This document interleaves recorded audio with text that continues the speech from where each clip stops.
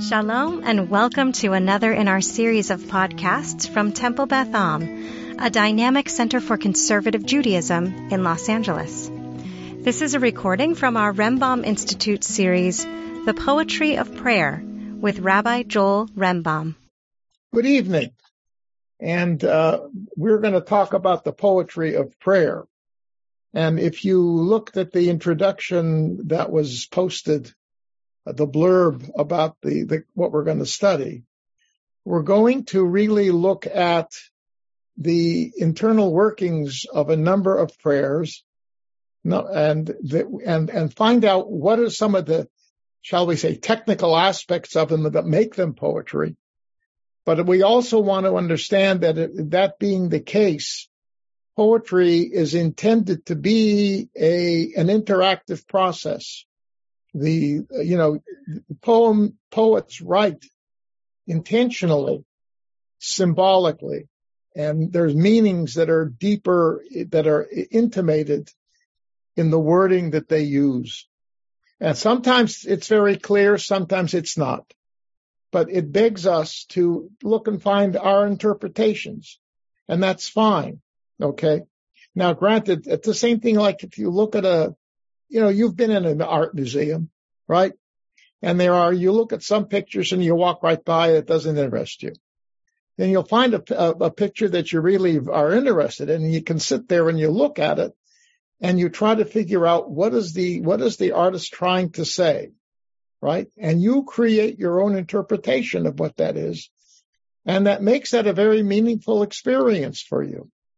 In a sense, because there is such a strong poetic element in many of the prayers that we say, I want to suggest that in order to find a deeper meaning in the prayers, rather than we approach them sometimes like rote.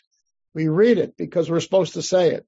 And some of us daven fast, so we bomb right through them, okay, because we got to say it. But really, many of these prayers are begging us to stop and pay attention to some of the beautiful expressions, hidden meanings that exist. And the fact is, many of the prayers that don't seem to be poems have a lot of poetic elements in them. Now, there are other prayers that you will see right away when we start, that clearly look poetic. The structure is clearly poetic. And they are. Okay, so I want you to that's the perspective I want you to bring to our studies.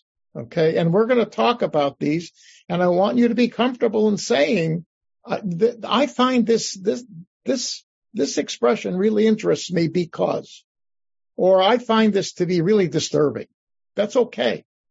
Or this is boring. I hope the class isn't. But the poem, whatever we're reading, it doesn't interest me, but it's there, All right. So when you say it in shul, either you'll skip it or you'll, say it fast and be done with it. I don't care. There's nobody is going to give you a piety test in the course of this course, right? I want to just see if I can get everybody here to think about prayer in a different way, in a more, I want to say not just artistic, but art leading to spiritual connectedness. Okay? Look at it that way. Okay? Okay, and obviously one other thing.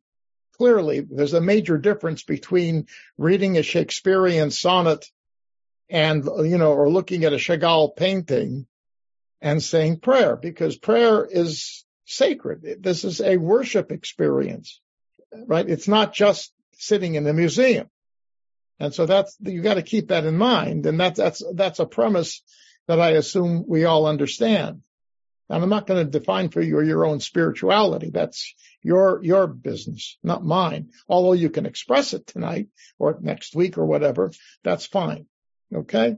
So, these are the kinds of things that I had in mind when I thought about what we wanted to do. All right. So tonight we're using the Mahzor, because there are certain elements that will pop up that will be unique to the high holidays. But the bulk of what we're going to look at are things we say all the time that are in the Mahzor. And I'm doing this intentionally because there are some people who don't come to shul on Shabbos regularly or on the Chagim, on the other holidays. And they assume that what they're doing on the high holidays is all special to the high holidays. It's not the case. The vast majority of the prayers are said constantly. Okay, yeah, there are special parts of the service that are dedicated totally, but even those special parts contain elements that are regularly. I'm thinking of the Musaf prayers that we say on Rosh Hashanah and Yom Kippur, the additional prayer that we say after Torah reading and after Haftarah, after the sermon, okay, later in the last part of the service. The framework of that is regular. The first three and last three blessings we say all the time. Okay, the stuff in the middle is different, and there are certain additions, at the beginning, at the end as well, and throughout. But the point is the basic structure is the same. So there's a lot of constancy, and it's not just on the high holidays. Okay, so that's why I intentionally chose things that are embedded within the high holiday Mahzor, but not necessarily unique to it. Okay. Now, so honestly, I'll say from the beginning, knowing that the Mahzor is our source, if you came to specifically focus on those prayers that are only done unique to the high holidays, no, this is not a class in high holiday liturgy. This is the class in prayer, period. Okay. That's the point. It's a class in dealing with prayer. All right. We're going to begin tonight looking at a frame on one end and on the other end of a significant part of the service for which most people are not in shul. But you should know it's there. The early part of the service, the early parts of the morning service. First, we have some random different blessings that are put together and some readings from different texts, different rabbinic texts. It's a warm-up to a warm-up. The major warm-up is what we call Psukei de Zimra. Okay, literally it means passages of song or music.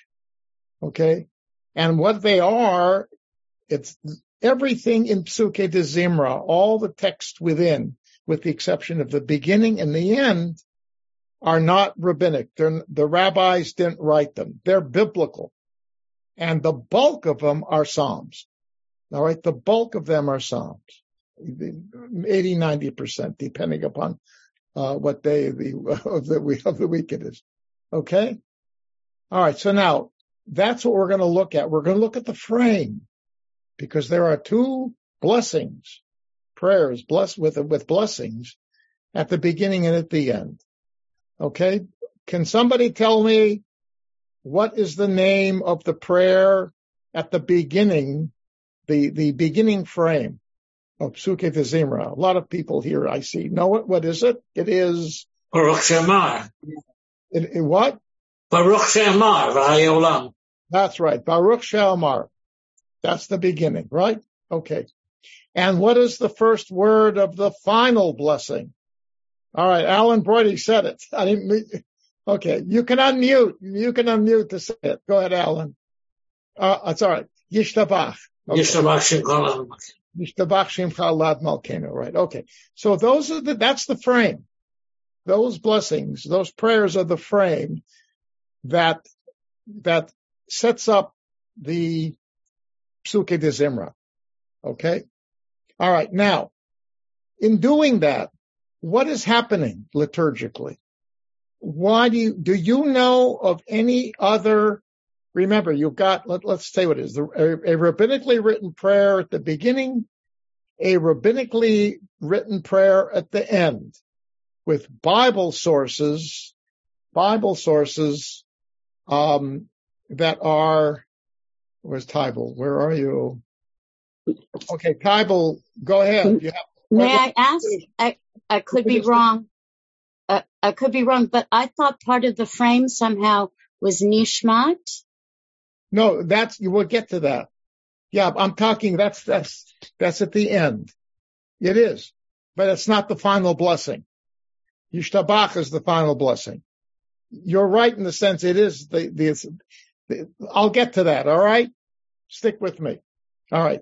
That's not right. That's not tonight. Okay. Anyway,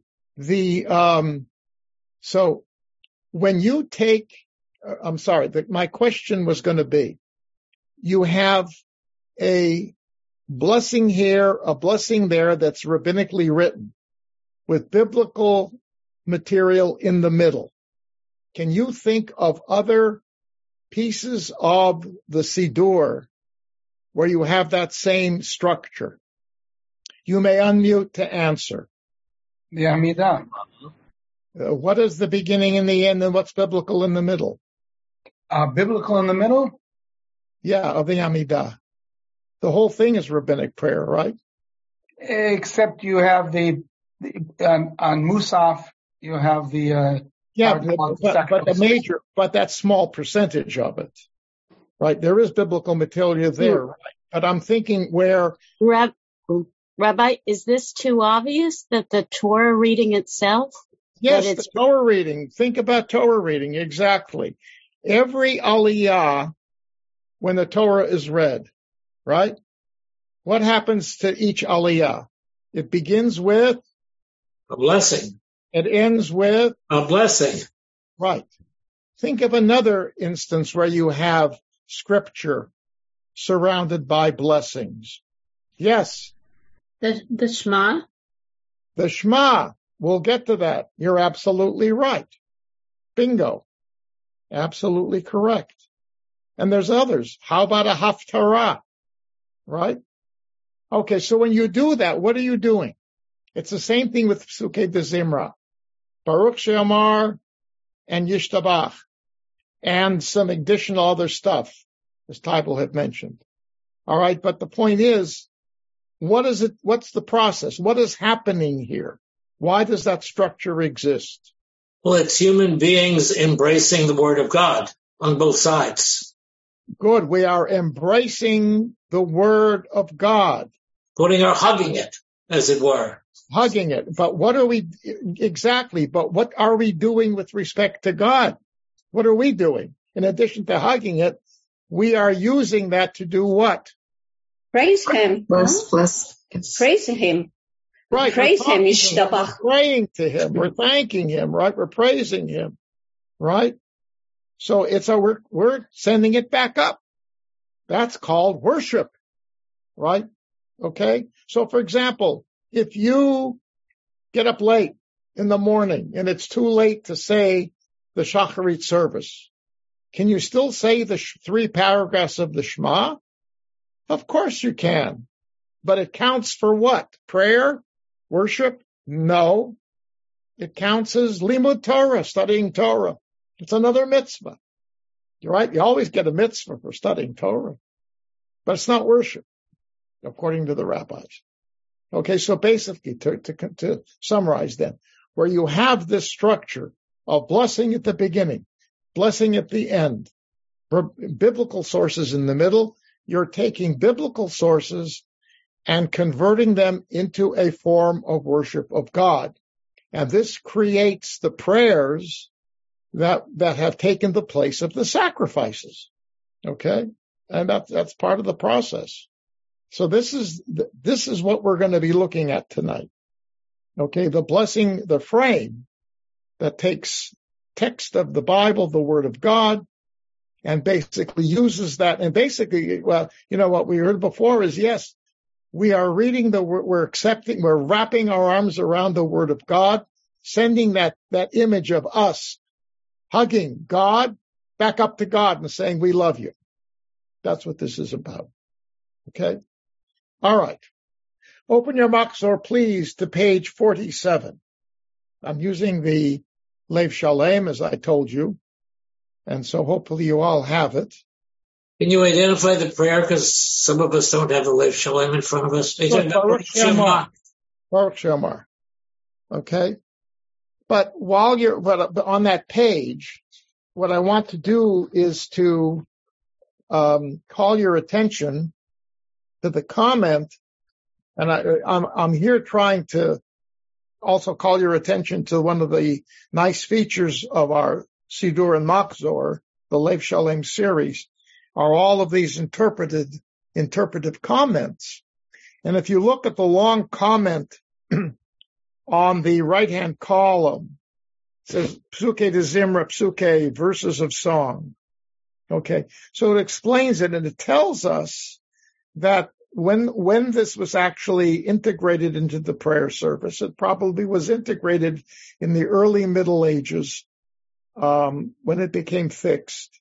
There is a tradition in the Talmud that actually, before it became part of the Siddur, according to this tradition, the Hasidim HaRishonim, the early pious Jews, would gather in the synagogue and recite the Psalms. And eventually what happened was that was integrated formally into the synagogue service over the centuries.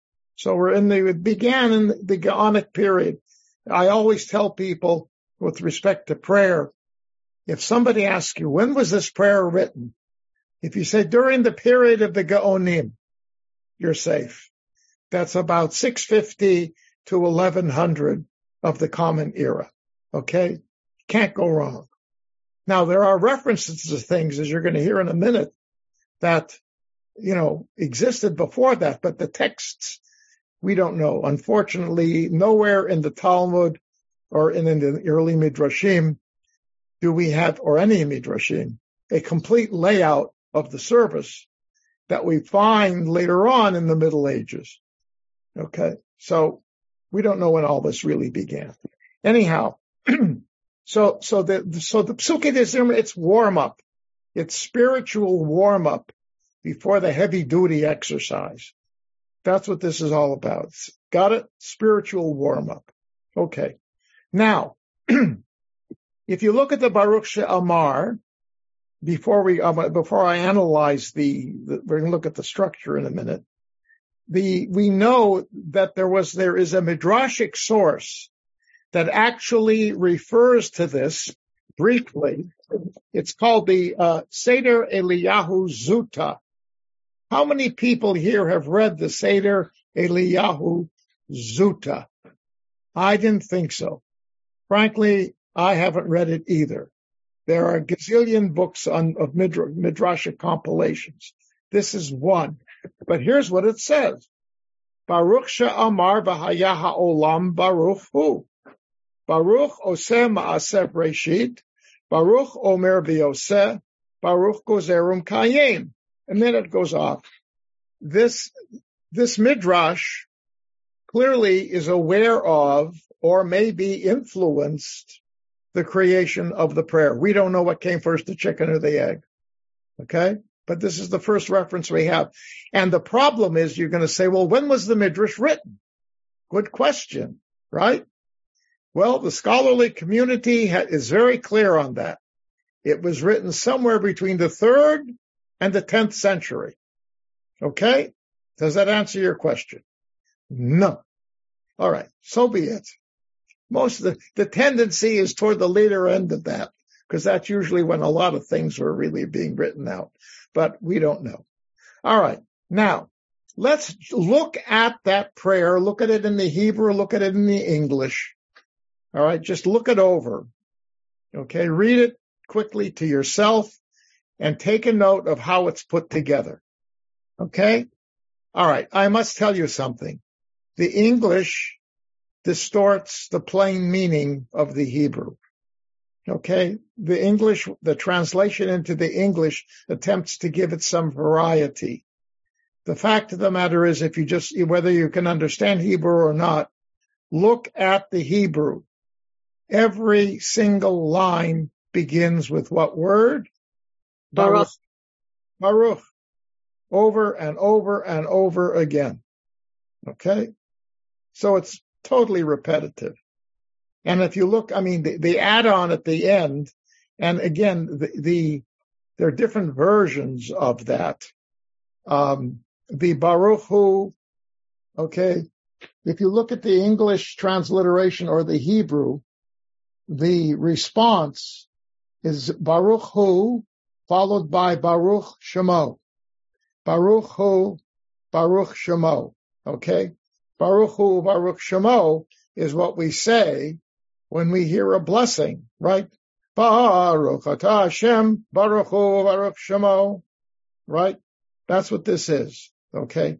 Now, there are varying traditions as to how frequently you say that. Our Mahzor and our Siddur Lev Shalem has chosen the complete one, okay? All right.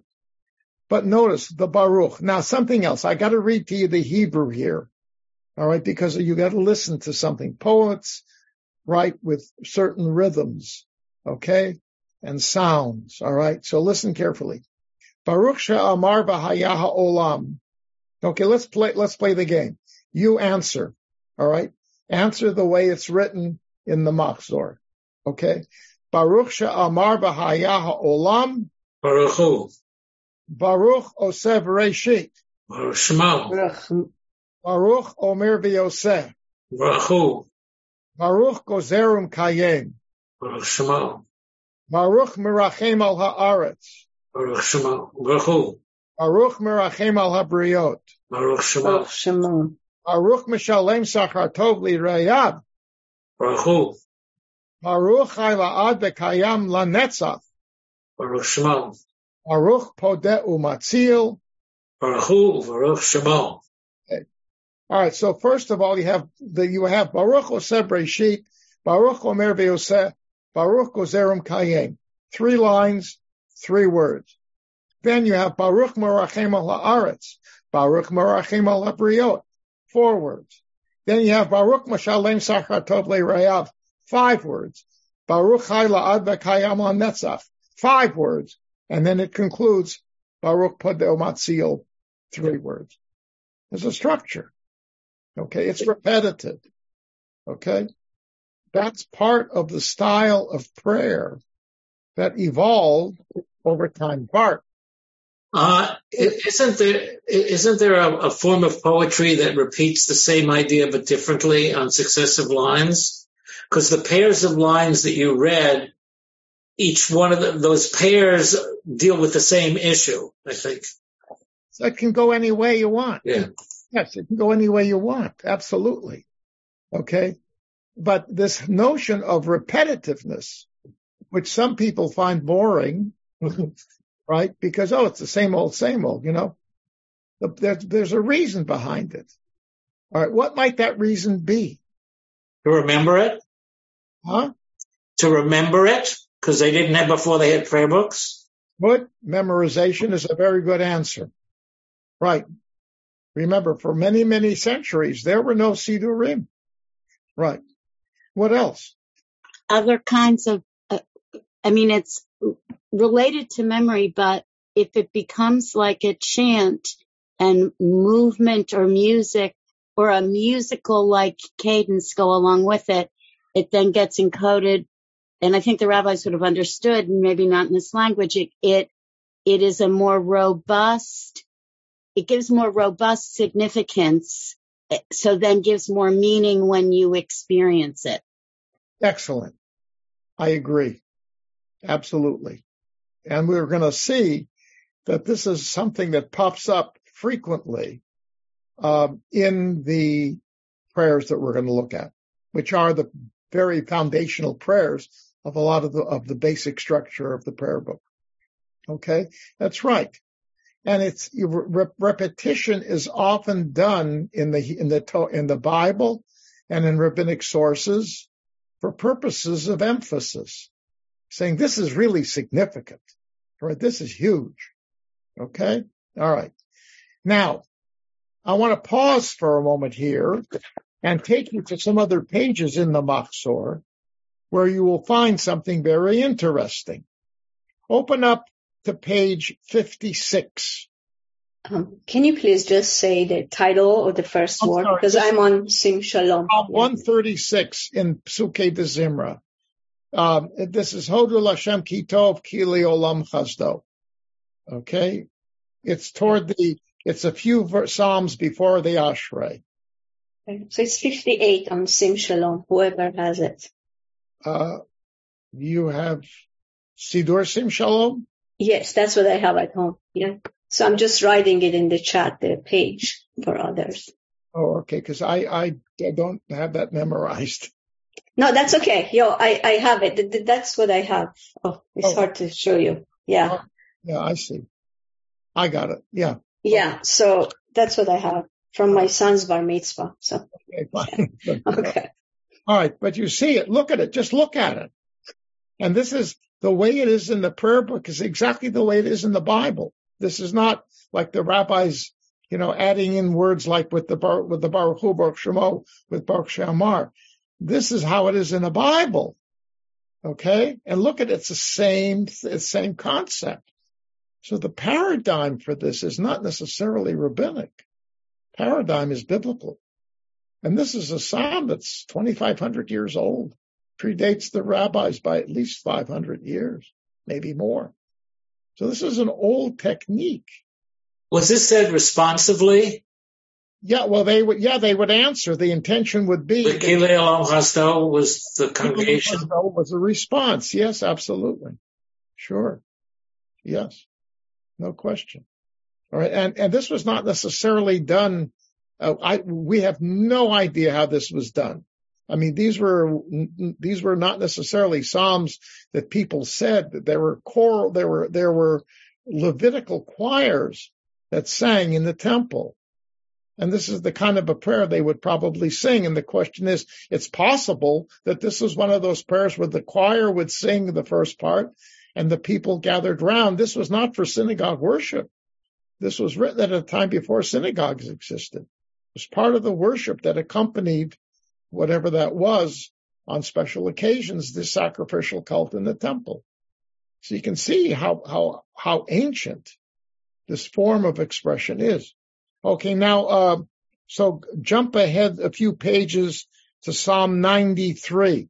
This is the psalm, you'll find it after Mizmor Shir L'Yom HaShabbat, right? That's Psalm 92, the song for Shabbat. And the prayer after it is Adonai Malach L'Malach Ge'ut Lavesh. Okay, and you look there too, you will see some repetition. So when the rabbis pick up this motif, it's not something that they invented. It was, so to speak, invented centuries before they ever existed. And it's for the same reason, the reasons that were given, whatever they might be. Okay. So here you have it then but now I want to look at Baruch She'amar, because you're going to find we talked about the number of words in each of the phrases, right? And it seems as if there is a pattern, right? Begins with Baruch She'amar b'haya olam.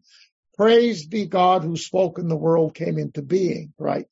Then it has different elements of creation or the process, so to speak, that flowed from that moment in time.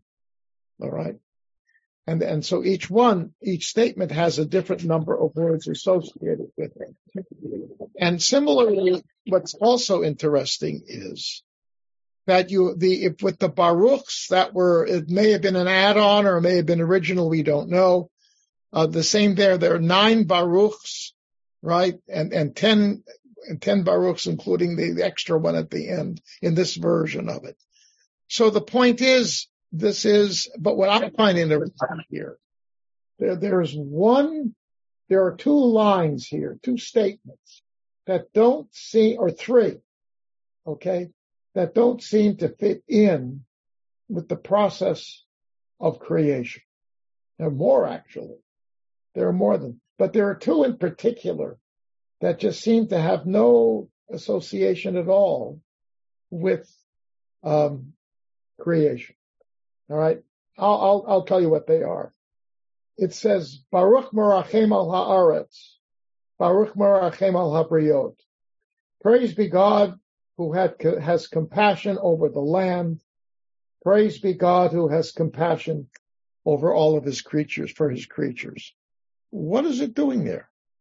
Isn't it giving purpose to creation? It's adding compassion to it. That it's not just a blind creation of stuff, but there's some kind of a meaning to it. Good. That's a very good point. There's meaning here. In other words, that's right. We don't know why God created. The Bible doesn't tell us, does it? He did it, right? One could argue it probably would have been better for him not to have created human beings, right? Read the Bible, right? From chapter 3 of Genesis until the very end of the Bible, how do we human beings come across? Not well. Mixed. I'll say mixed, right? Great potential, but not always achieving that potential, and sometimes, right, tripping over our own mistakes, whatever. Okay. Sometimes gives God, we can be a big headache. Okay, that's a different subject. But the fact of the matter is, what this is saying is that the act of creation itself and the creation of the creatures was an act of compassion, because it brought them into existence and gave them the potential to have an amazing partnership with God and to have a very meaningful form of existence. So it's really interesting. When the rabbis were developing Judaism, they actually encountered a form of criticism that argued the exact opposite. That there was do you ever hear of dualism? So there were dualistic movements that created a radical differentiation between the realm of the spirit and the realm of matter, material. And in their eyes, it was the spiritual realm that should be that which people seek, because the material realm is fraught with all kinds of bad stuff. And there were movements that literally sought to totally move away from the material and focus their lives on the spiritual. Okay. Now, this was influenced to a certain degree by Greek thinking, but it really took hold. Okay, Bert? This is very different from original sin.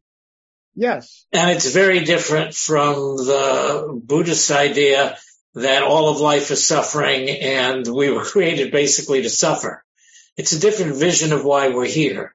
Exactly. It is. Right. And the point is that the rabbis were reacting to that. Yeah. That wasn't the only thing to which they were reacting, but it was a major issue because these people, these were Jews, by the way. These were groups within I'm thinking this emerges in the first and second and third centuries of the Common Era. Okay? And these Jews were saying the Torah is worthless. It's meaningless because it deals with the material world. Mm. The rabbis responded to them by saying, you're absolutely right, because the material world is a world that is filled with all kinds of wonderful things that God has given us. And by showing our appreciation to God and appreciating all these gifts, it strengthens our spiritual relationship with God. Right? Remember, any of you who were in shul when my grandson Noah had his bar mitzvah, how many blessings is a Jew supposed to say every day? 100. 100 blessings. Josh threatened us. I'm sorry, not Josh. Noah threatened us by repeating all of them, but he didn't.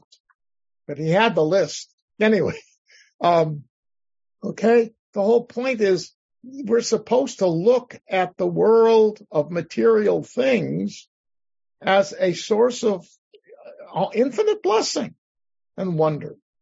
And the rabbis created that emphasis. This is this act of love and compassion. Okay. Later on, we're going to look at the prayer Ahava Rabbah.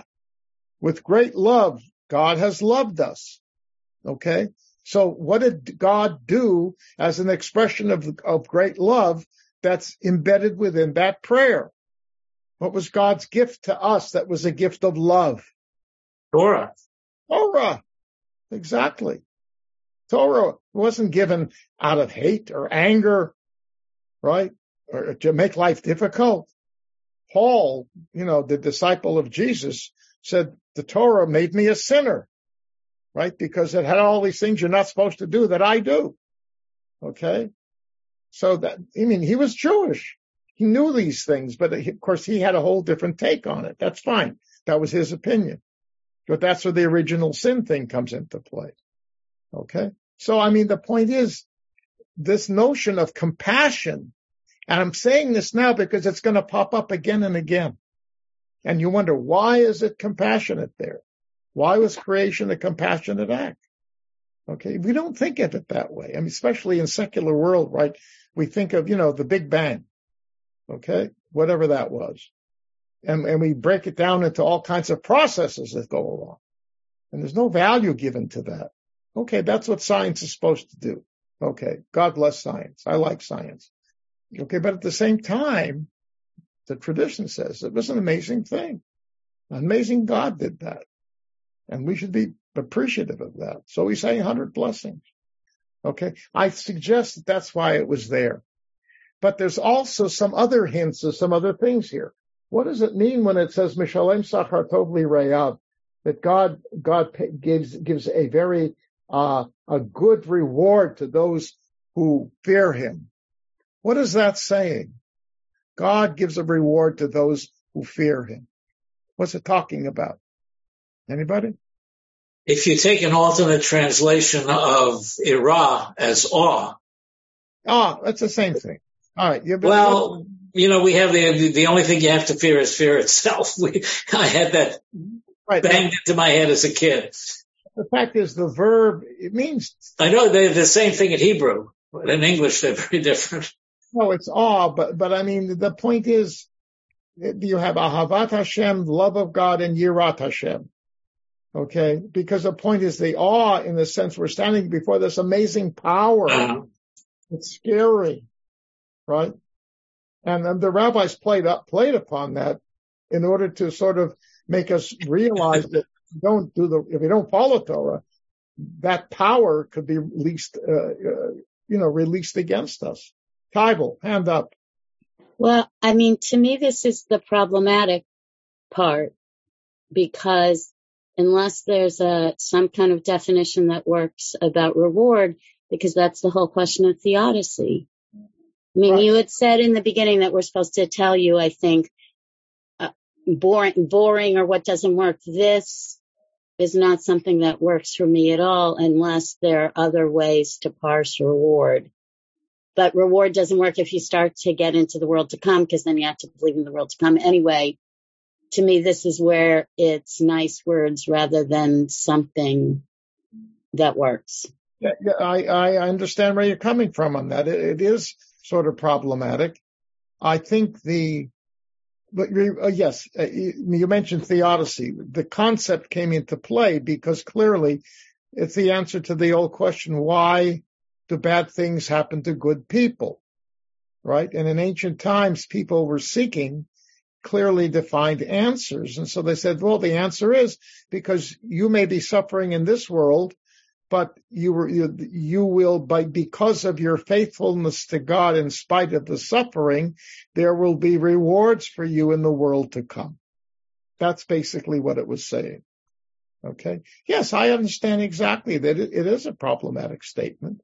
Until many moderns today, it's but there are other, they're very pious people who, use that all the time. I mean, I've had congregants who, have lost children, and they have religious very pious relatives, and they'll say, it's all right, he's with God, whatever. And it's helped us, Titan Bicus, as we say. It helps, it doesn't really work. There are others who find it meaningful and comforting. A lot of moderns don't. Yeah. So I mean, isn't there that story of the Bible of the bird, the boy going to do a mitzvah with a bird and dying? I'm trying to remember what the story was. It's Elisha ben Avuya in the Gemara. Right. Okay. I think it's in Hagiga. I think it's in Hagiga where he took the mother bird. Yes. Right. And then quit Judaism. Yeah. Well, it's tough, particularly living in a post-Holocaust world. Well, he was for us. Elisha ben Avuya was pre-Holocaust. I just meant for us. It's kind of difficult. Yeah, no, I understand. Yeah, no, actually, no. He was a disciple of Rabbi Akiva? Rabbi Yeshua? But it was a mitzvah in the Torah that he was doing and died. Could it be Rabbi Meir? Because there's the one where they were walking on Shabbos, and he said, "Go back, except Meir." Meir said, anyway. I don't know. I don't think Elisha ben Abuya knew Rabbi Meir. He would be later. Anyway, all right, we're getting hung up on details here. But we like to believe that you get rewarded if you do the good stuff. Yeah, it's a nice thing to feel, Exactly. Right. I agree. It was an attempt. It's a long history. And that's one aspect that all three of the monotheistic religions have, because we cannot push off the bad stuff on somebody else, right? We're going to talk about that a little bit later on, okay? But we don't have that option. The bad God, we can't say, well, it's the bad God that did that. The good God is going to help us. That's not an option for us. And that's already addressed very boldly in the Bible. We'll see. Very boldly. Okay. All right. So we now see that this is a very powerful statement, really, of defining basically various elements within God's character. Okay. And that's really what this is laying out, is it not? Right? This is the guy who created that line, Baruch Osev Reshit. What does that mean? Praised be God who made Breshit. It is the second line in the present or the past tense? I always thought Baruch She'amar was past tense and Baruch Osev Reshit is present tense, as in God was and is. That's he does that yes. Wow. No, you're right. It is in the present tense. At least that's how it's not vocalized with a vav. There's no vav, but there's a cholam. It doesn't say asa. To me, that always talks about the living God. It's not just back then. What does that express? Anybody know? There's a rabbinic statement. Is that an affirmation? Alan, are you raising your hand? Oh, sorry. Wait, stop. Hold it. Alan? Unmute, Alan. Where are you? Alan. I see two raised hands, Chagall and Deborah. Wait, hold on. Alan, what were you going to say? Okay. The notion is that God renews in goodness each day the act of creation. That's right. So creation is an ongoing process. Yes. That renews itself each day. Right. I think that's the answer. Bert, is that what I didn't hear what you added to your comment. Wait a minute, hold it. Tybal, yes. Yeah. At least for me, I always look for references about the affirmation that the foundational narrative is that the world is about words. It's not clay, it's not turtles, it's not whatever, but it's words that make the Jewish worldview. And that's how I read this, as a reference back to how important words are. Okay, well, I don't deny that. Right. That's what we're seeing. Yes, agreed. And that's why you got to sometimes spend time. See, if I see Deborah, I see your hand. Just a second. Hold on. No, I think that's a good observation, because basically that's what we're doing. We're looking at the little words here and trying to see the nuances in them, And I think that's something that you can do even whether you read the Hebrew or the English. Okay. And I know that not everybody who's here tonight necessarily is comfortable with the Hebrew, but, read the English. There too, you'll see there are words that the translator uses that carry very, certain nuances to them. And that's the point. The words are significant. Yes. Okay. Deborah. Well, two things, as you said, always kind of rushing through this and never really, two things occurred to me, that it's possible that all of history is meant to be condensed into the first part of Baruch She'amar here, because it starts with the beginning and it ends with the redemption. And then it says God goes on forever, so even beyond whatever the final redemption is for us. Yeah. But also, this is hitting me very differently through the lens of climate change today, because it seems to me that one way you could read Mishalem Sachar Tov Lirav is people who act reverently toward not only God, but the creation. If God is still doing this every day, it must take a bit of work. And one way of being reverent would be to not only enjoy it and live in it, but also realize that we're not supposed to be gluttons to the extent that we undo the entire work of it. And I think sitting here at this moment in human history, it's just hitting me very differently reading it tonight. That's a very good point. Yeah, I like that. In other words, the reward is not, it doesn't have to be in the world to come. In other words, there's a reward. If you take seriously what God is commanding us, then you can find meaning in this world, and that's a great reward. But also that we're certainly not supposed to deprive ourselves or not enjoy it, but we're supposed to be cognizant of our appropriate place in it.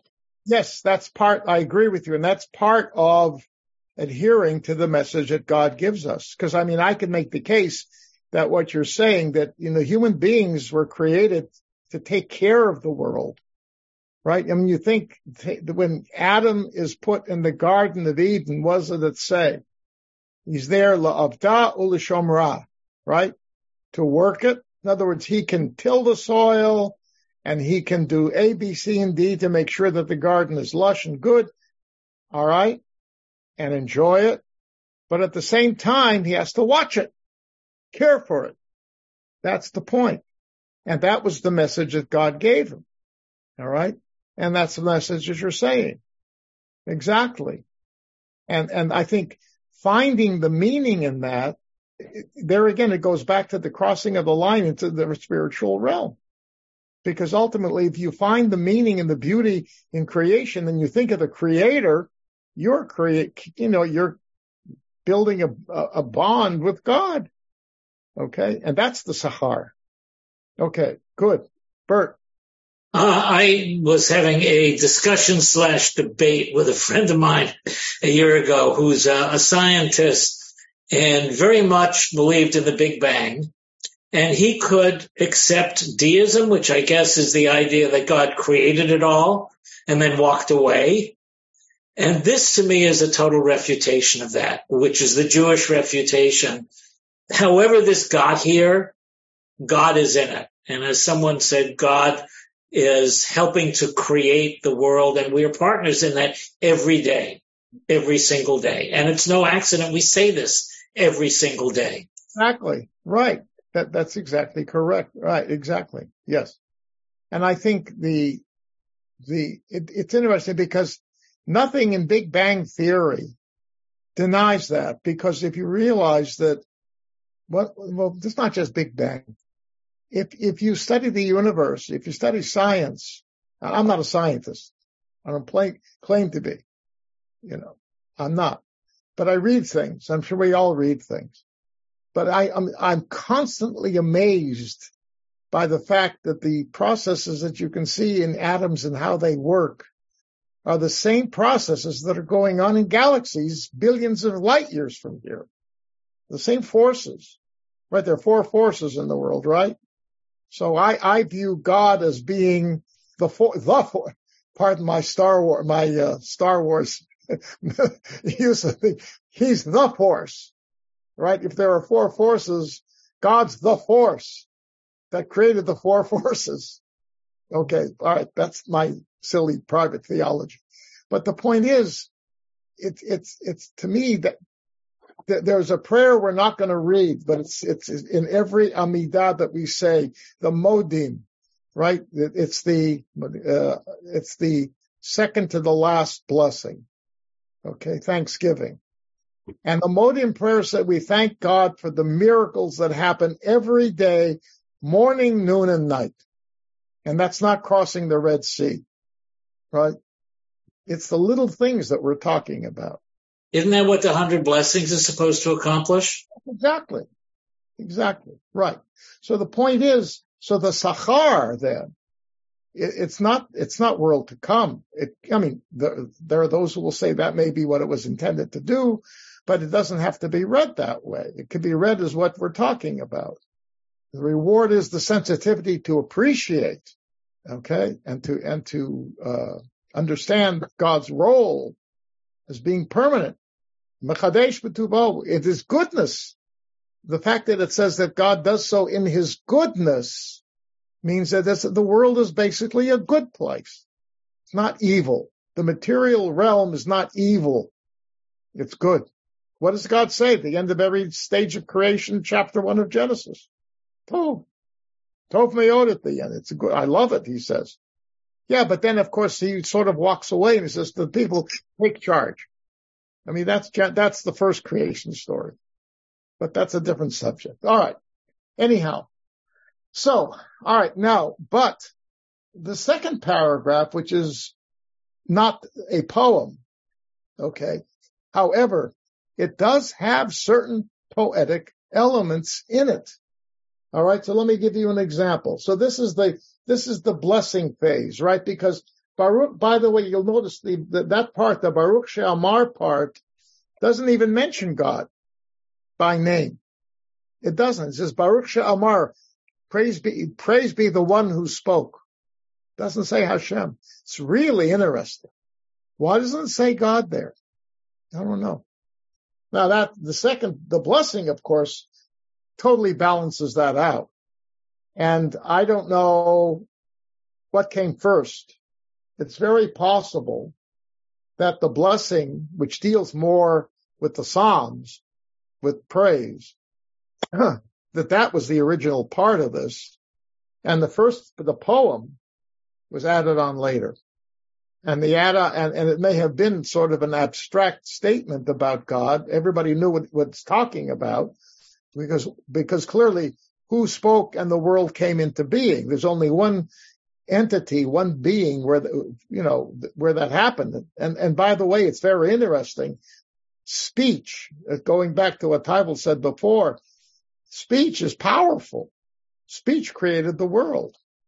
And we know that speech is very powerful. It can be powerful for good. It can be powerful for bad, right? Depending upon what we choose to do with it. But anyway, I think these are the products of two separate sources here. And I'm glad that they put this in though, because it really very interesting. I see a hand from the Hermans. Yeah, I'm going to look at this because I say it every morning in a slightly different way. The first part, which is the poetic part, isn't an entire theology, but it's a statement of what it is that the Holy One has done. He's created the earth. He gives compassion. He's compassionate to us, and he's capable of saving us. It's based upon that the second paragraph tells us that we're going to bless him and we're going to praise him. And as you pointed out at the beginning, this is the prayer that is at the beginning of the Pesukei de Zimra, which are the songs of praise. So the first paragraph, if you will, the poetic part, is answering the question, why are we going to praise God? Right. And we're going to praise him. And so as poetry, it doesn't have to be a fully fleshed out theology. Right. It only has to establish in a way that we can then interpret the fundamental reasons why we think that God is deserving of praise. Correct. I agree. That's why I said I'm glad they were, but I think, somebody who writes poetry is not necessarily the same person who's going to write a more didactic kind of a blessing. That's what I'm trying to get across. It could come from another pen. Right. That, but you're right. I said myself, I'm very happy that if they were put together, that whoever was the redactor here, I think they did a good job. Look, it's the same thing with the Genesis 1 and Genesis 2.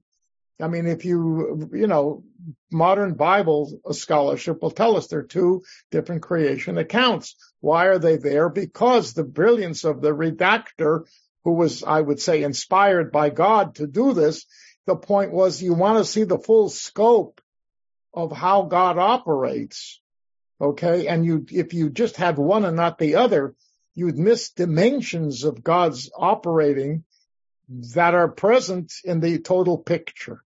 So they are, in a sense, complementary. They complement each other. Okay, so I mean, it's the same thing here, really, that type of an approach. So putting, some people are purists, right? That if you're going to have this passage, then, take other things that are similar to that passage and put them all together to create a harmonious literary piece. Or you could say, no, the principles are more important than the critical harmony of the literature. Stick in a few things that don't fit or that seem to be different because they are complementary with an E, not an I. Right? They complete the picture. And that's what this is. Yes. But even here, though, this word, so I mean, look, it's a very lovely prayer, this is a blessing, right? Because you have to remember, we said the blessing before the structure makes it into worship. So that's the purpose of this blessing. Yes. Very good. And it talks about Shirei David Avdecha, right? The songs of David, your servant. With that, we will praise you, right? But then you have, and then so it says, Bishvachot Bizmirot, with praise and song, again, a little repetitious. But here, look what it says. Negadelcha unishabechacha unefa'ercha v'naskir shimcha. We will proclaim your greatness, praise, your praiseworthy, your glory, and we'll mention your name. V'namlichacha. And we will proclaim you king. Okay? So there's the way these things string together here. These 5 words that begin with a nun, the N sound, right? That's a little poetic element. And I think what happened over time is the liturgists, who tended to be more focused on creating blessings that defined what they were doing, at the same time, we're influenced by poetic nuances because we're going to see it happens all the time. It's not a random thing. And I think, again, because the people who put these together realized that poetry, as we said at the outset, contains power within it as a mode of expression that straight narrative does not. And hence, it's not surprising. Okay. But here is the interesting thing. All right. You find Melech is referred to in this a number of times. God is king. Okay. The first line of the prayer, Baruch atah Adonai Eloheinu melech haolam. Right. We all know that. Yes. That is a kosher prayer. For a blessing to be a kosher blessing, especially if it's at the beginning of a structure, it has to have the theme and it has to have shame, and it has to have malchut. Okay, so the whole here the blessing will have definitely the theme of praising God, but you have Baruch atah Adonai, praised are you Adonai Eloheinu, name Melech haolam, ruler of the world. So there's shame and malchut, the name and kingship. So this is what you can call a formulaic usage. That makes it into a proper halachic blessing, especially the first blessing. Got to have that. That's required. Okay. Then afterwards, you'll see the word melech will pop up a number of times because clearly what this wants to talk about is that the Creator is the ruler. And again, at the beginning of the Psalms that have been chosen to praise God, why do we choose praise God? Because God's the king. God's the ruler. God's the ruler. And that's what this is saying over and over again. Repetition is emphasis. Okay. He makes his point. But look what comes before that, before the emphasis on God. Remember, set aside that first melech as part of the blessing. That's formal. Yeah? That's formal. That's a requirement. What comes afterwards can be flexible. Okay. What comes next?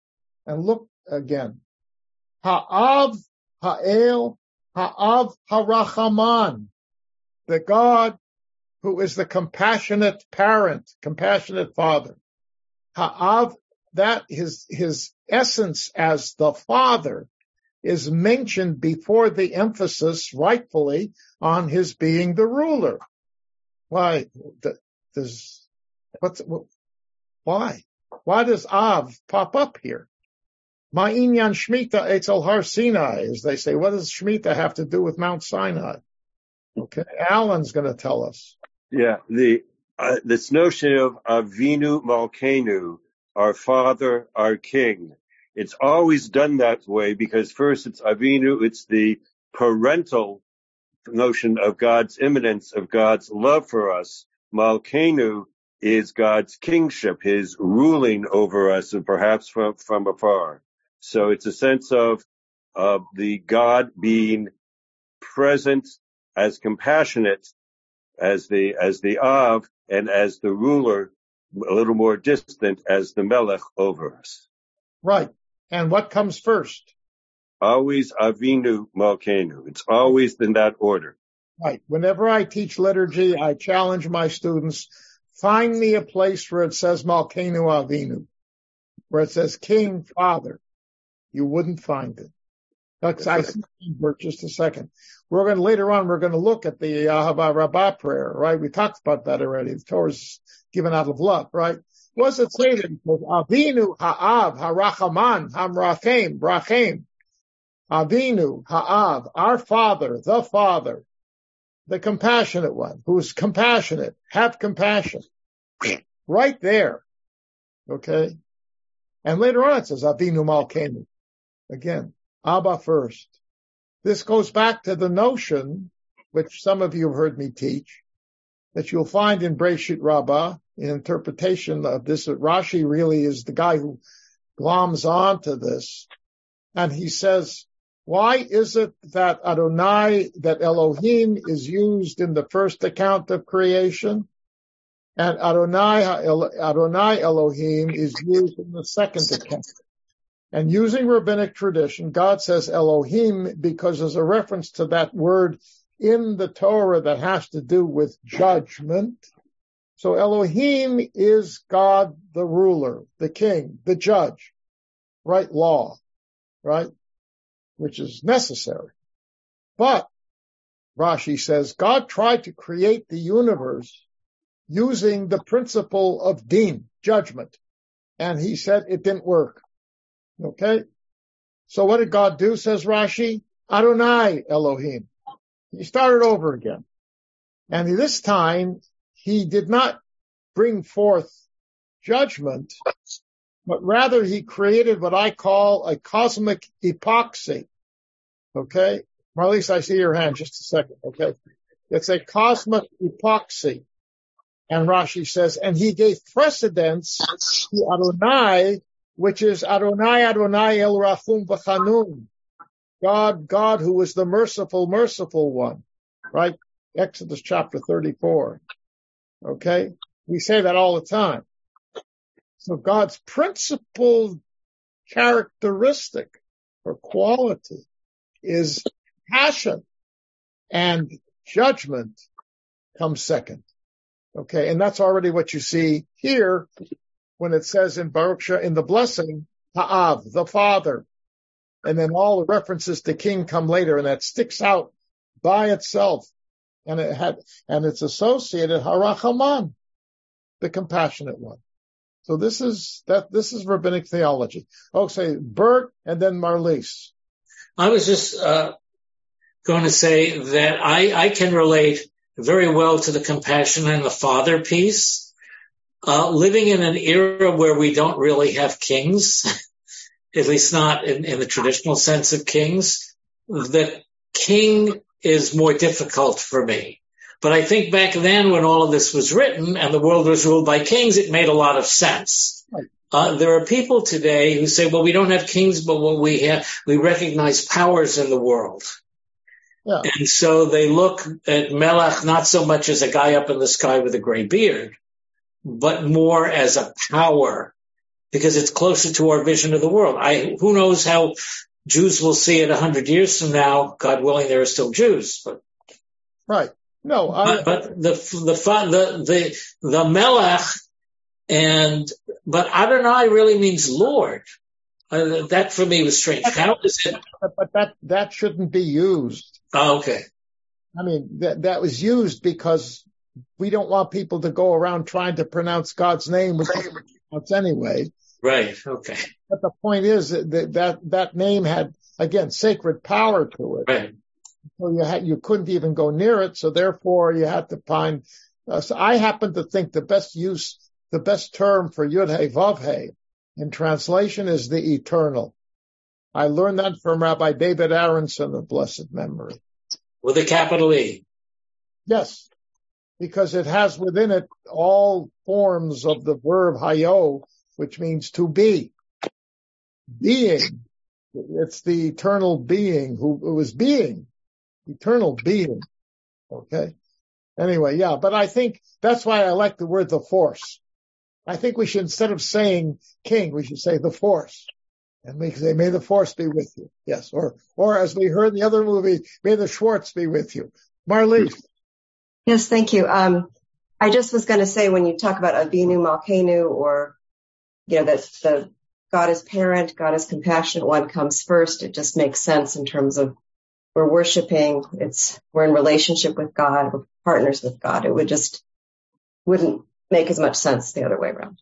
No, I think you're right. And the whole concept of partnership, which is also, it's a concept that rabbis were very much aware of.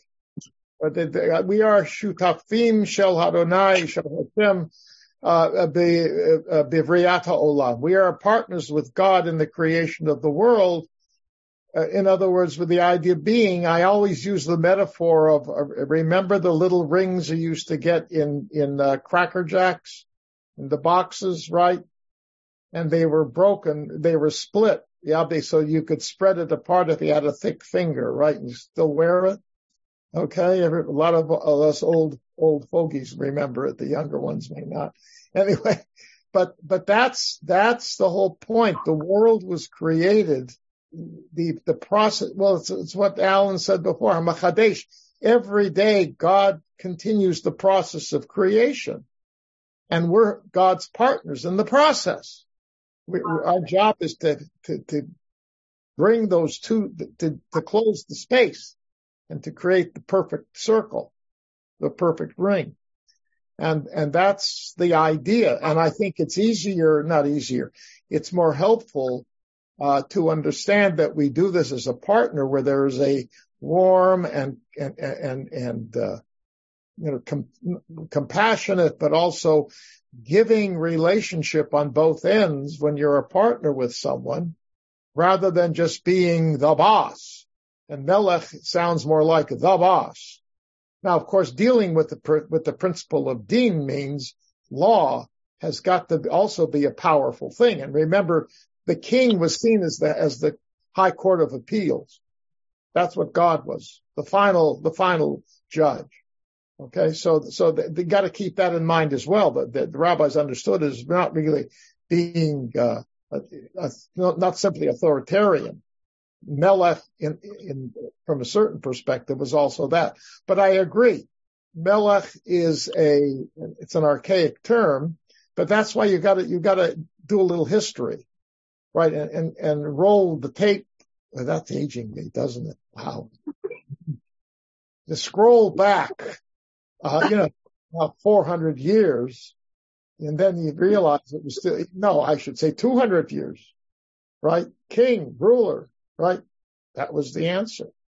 So that's what that is. But yes, redefining it in more contemporary terms would be a good thing. I think that's why people say ruler instead. It's gender free, at least. But that may not be whatever. I like the force. May the force be with you. Yes. All right. So finally, okay. So let's just conclude. We didn't get to Yishtabach. We can do that next week and move on, but that's shorter. But anyhow, so this is the beginning, right? This is the beginning, technically, of the formal service in synagogue. All right.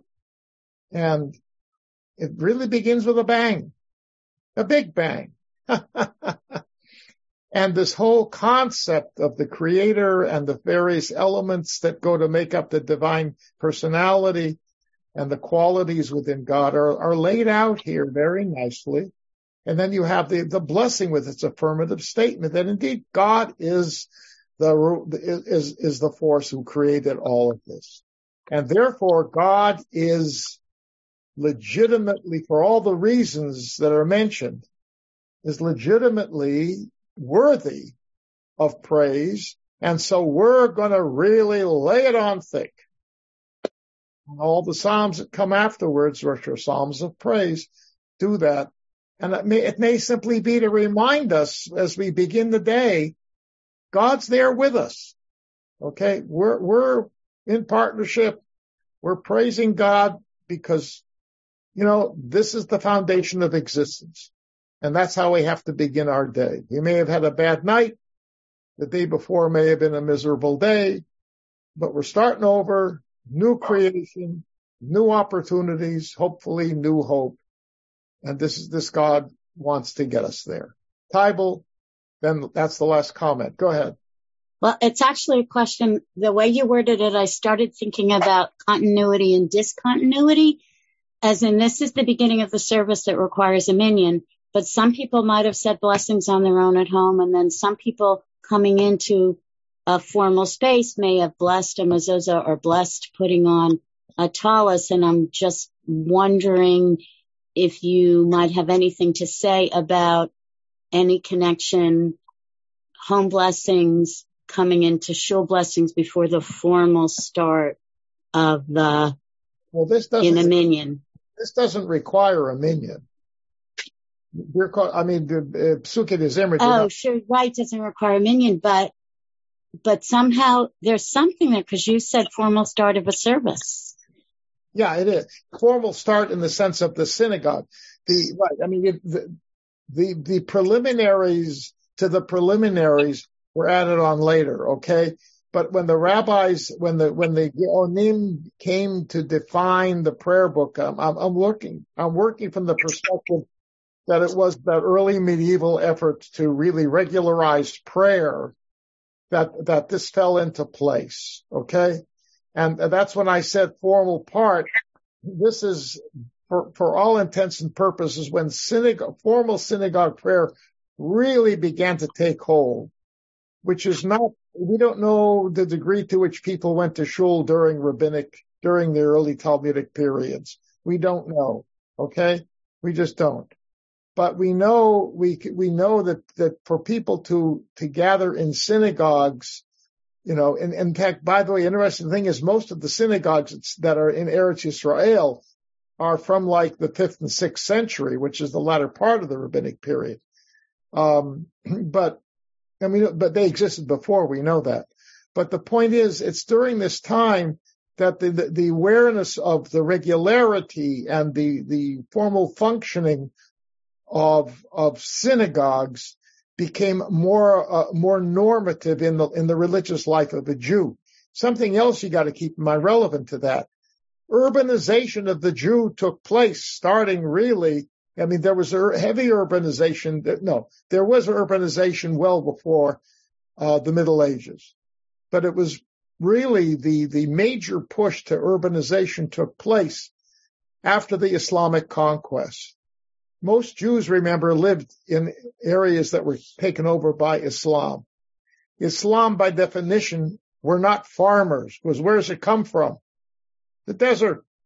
They were merchants. They were mercantile people. Okay, cities for them were more important to their culture than farming. And so Jews moved into cities because they realized one factor was as the institutions like synagogue, school, town council, people helping, tzedakah, all of these things operated better in a city, in a town, than out in the farmlands.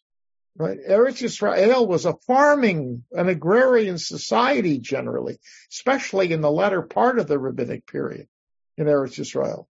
Babylonia already had cities. Okay, so the switch began to take place there earlier. But it was in the urban setting that the synagogue really came into its own. And that was only from the early Middle Ages down. Okay, so going back to Tybel's question. So I'm saying this was the point where the synagogue service began. And at some point later on, they threw in all the stuff beforehand. You read the Talmud, the Birkot HaShachar, those blessings that we say, the 15 blessings that we say right at the very, very beginning of the service, that was said at home when you got dressed. When you woke up in the morning, the rabbis, it's in the Talmud. You woke up in the morning, you said this blessing, this blessing, this blessing. But eventually they brought it into the synagogue because everything else came into the synagogue. Okay? All right. So, but I think getting back now, Tybel, getting back to your question, the notion of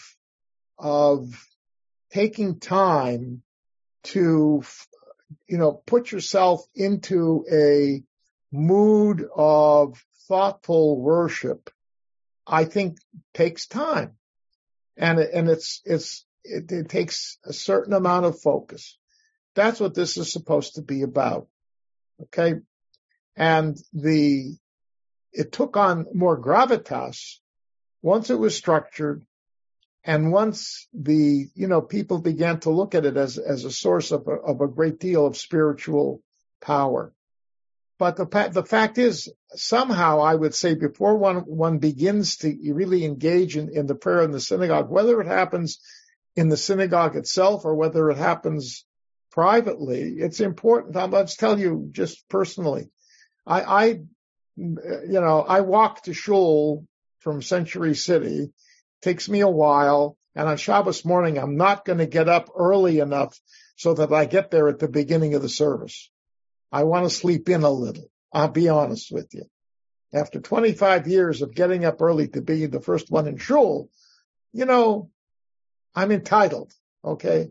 So I will accept my entitlement.